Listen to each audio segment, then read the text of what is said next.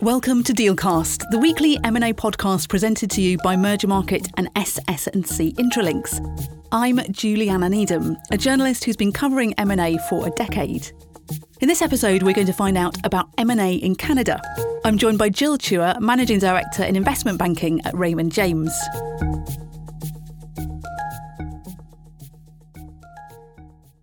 Hi, Jill. Thanks for joining me today. Hi, Juliana. Thanks for having me. So let's start off by looking at ESG, which has been a huge trend across the world in recent years. ESG demands are growing fast, but what does it mean for M&A in Canada? Thanks for asking that question. Yes, ESG has become significantly topical in a number of our processes. And it's really, the impact is twofold. One, for existing M&A processes, people are really looking at companies with an ESG lens, making sure from an environmental, social, or governance standpoint that they're doing the right things, that there are no hidden skeletons in their closets, so to speak. So that's really becoming a very important due diligence aspect. And there are processes that would take longer or might be aborted because a buyer may not like what they see from an ESG perspective. But there's also a second component from an ESG, and this more impacts deal volume and the appetite to do M&A.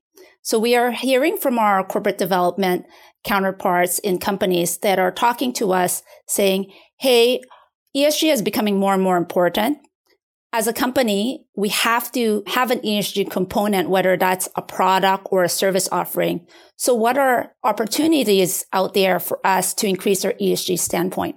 And the question they really have is, I could grow this in-house, but it'll take me a long time. So how can I jumpstart that? These M&A opportunities are typically a little bit smaller. They're more tuck-ins, and they really have to fit with the portfolio of the company. But we are really seeing that in these two aspects. So it's quite interesting how that has become prevalent. And the more we see ESG becoming important in the public markets, that really does spill over in the private markets as well. So even for companies that are doing private transactions, ESG has become more and more important. The transparency of what a company is doing for its shareholders, for its customers, and for its employees. Yeah, and certainly that kind of wider stakeholder focus has been something that I've kind of seen over the past kind of 5-10 years. It's not just about making money for shareholders. It's part of a much bigger focus now. Absolutely. And it impacts different industries differently, right? So if you think about mining or oil sectors, it's really very environmentally focused. Sourcing also from a social aspects. Are they good stewards of the earth and of the communities that they impact? But we also see them in non-physical or commodity-related industries. Take financial services.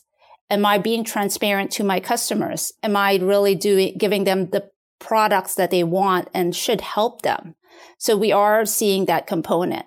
There are also some, I'd say, consequences of having an ESG focus from a buyer's perspective that are impacting how sellers promote their companies. So if you have a company that has an ESG component, historically, it's not really something we'd focus from a marketing perspective, but it is becoming one of the key highlights we are seeing in deals. Thanks, Jill. So given how markets have performed over the last quarter, what does it mean for Canadian M&A? Because there are a lot of macroeconomic and geopolitical factors at play. As you know, over the last quarter, the public capital markets have definitely taken a hit in terms of valuation. There are a number of impacts in terms of M&A from our standpoint. For one thing, companies that were thinking of becoming public are now looking at M&A as an alternative. And two, companies that want to acquire other companies in terms of their consideration, if they're looking at a stock-based acquisition, that's also impacting their ability to do M&A. not so much the capital markets, but what's happening from an inflation standpoint.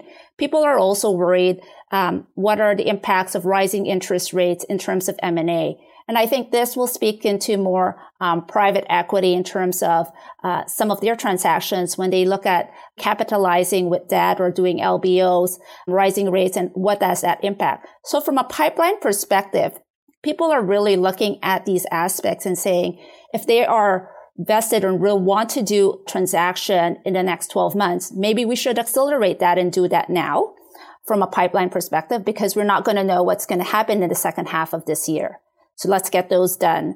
Let's get M&A deals that are in flight completed, because again, given where valuations, we don't want to see another like 15, 20% decline in valuation and what that impacts from a deal perspective.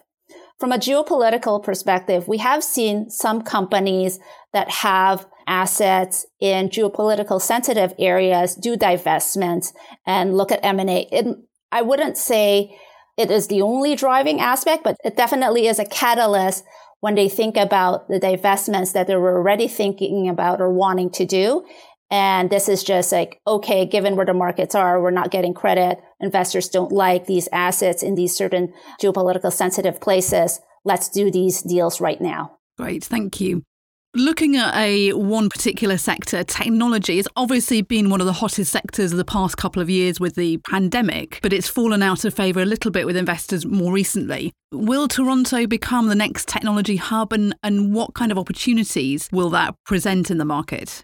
I think in general, Toronto or Canada in general has a pretty good technology bent to it. There's a lot of opportunities and a lot of entrepreneurs, new startups starting in our ecosystem. We also have quite a few funding sources from a venture capitalist starting to grow in our geography in Canada. And I wouldn't say Toronto, I would say Canada in general, because there are quite a few pockets outside of Toronto. There's Waterloo. Vancouver is another place. Calgary, you're seeing a number of startups there. So it's quite prolific across the board. We do have good people and strong people and entrepreneurs in our country that can help grow this community. In terms of technology and what that means from an M&A perspective, we have seen last year quite a few of companies doing IPOs as a route of monetizing for founders and investors.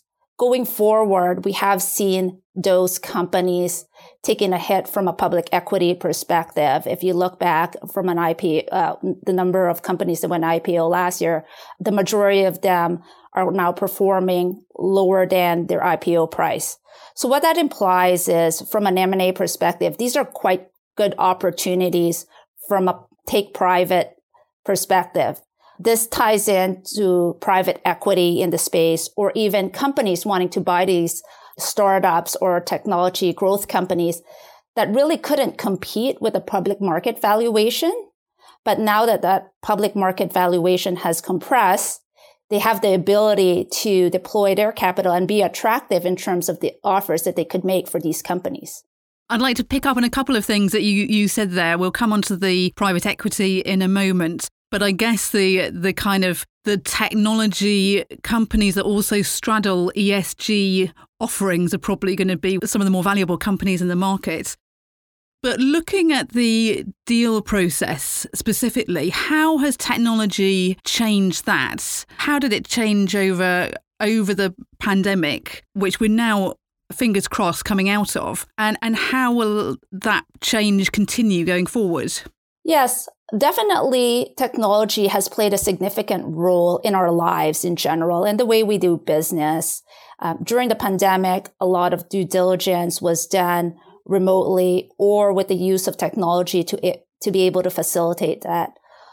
Obviously, technology is also being used from a process perspective, from a deal perspective, whether that's being able to data mine and use artificial intelligence to do due diligence a lot quicker, a lot more sophistication. That has also played a significant role in M&A. But in terms of process-wise, obviously we have the remote ability to go remote and to do meetings remotely. Now that the pandemic, people are coming out of it, we are now seeing a reversion back to some of the face-to-face or human aspects of the deal making that we've had in the past, because it's really an important part of our business. Whether you're selling a widget company or a service company, knowing the other side of being able to have that face-to-face dialogue and look them in the eye and understand their business or have that belief in what they're doing and their growth at prospects. It is really important for buyers.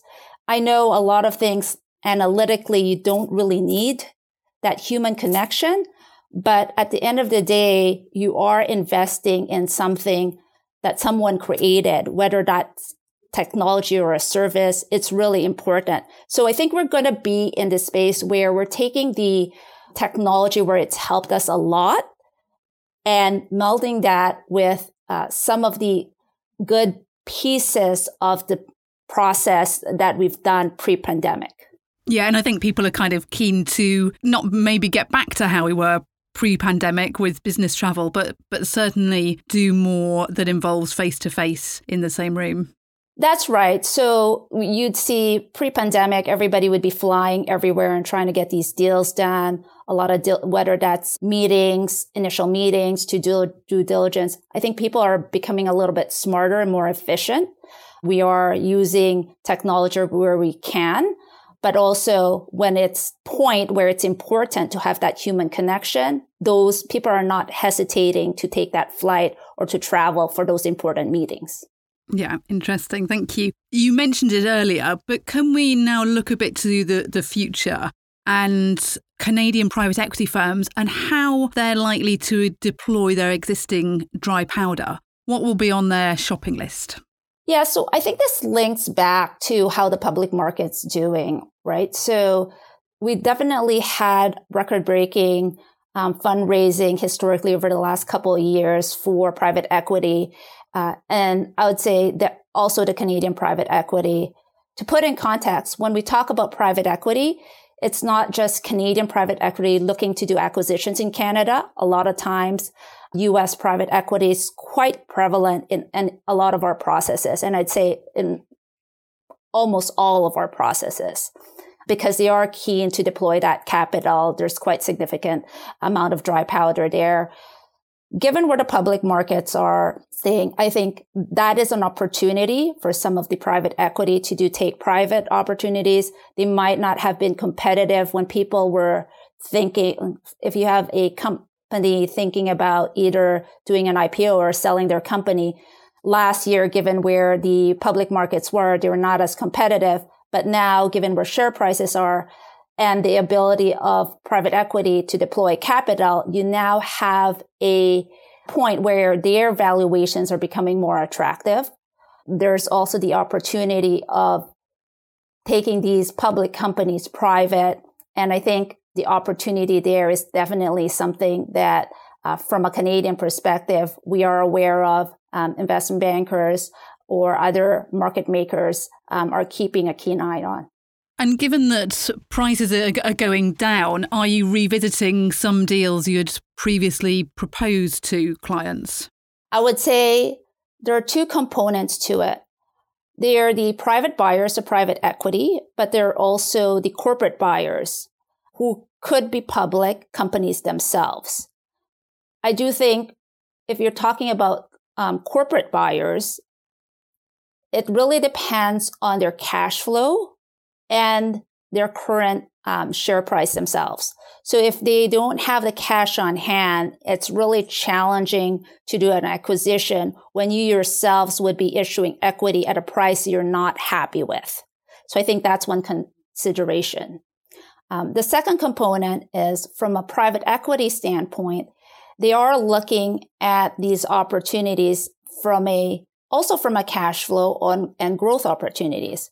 So are these public companies able to fit well with their current portfolio companies? Or are they now at a valuation that it makes sense for them to acquire these companies and deploy it and provide a good return for the fund? Great. Really interesting to speak to you, Jill. Thanks very much. Happy to be here. That was Jill Chua, a Managing Director in Investment Banking at Raymond James. Thanks for listening to this week's episode of Dealcast presented by Merger Market and SS&C Intralinks. Please rate, review and follow the podcast. You can find us on Apple Podcasts, Spotify or look out for your Merger Market news alerts. For more information, check out our show notes. Join us next week for another episode.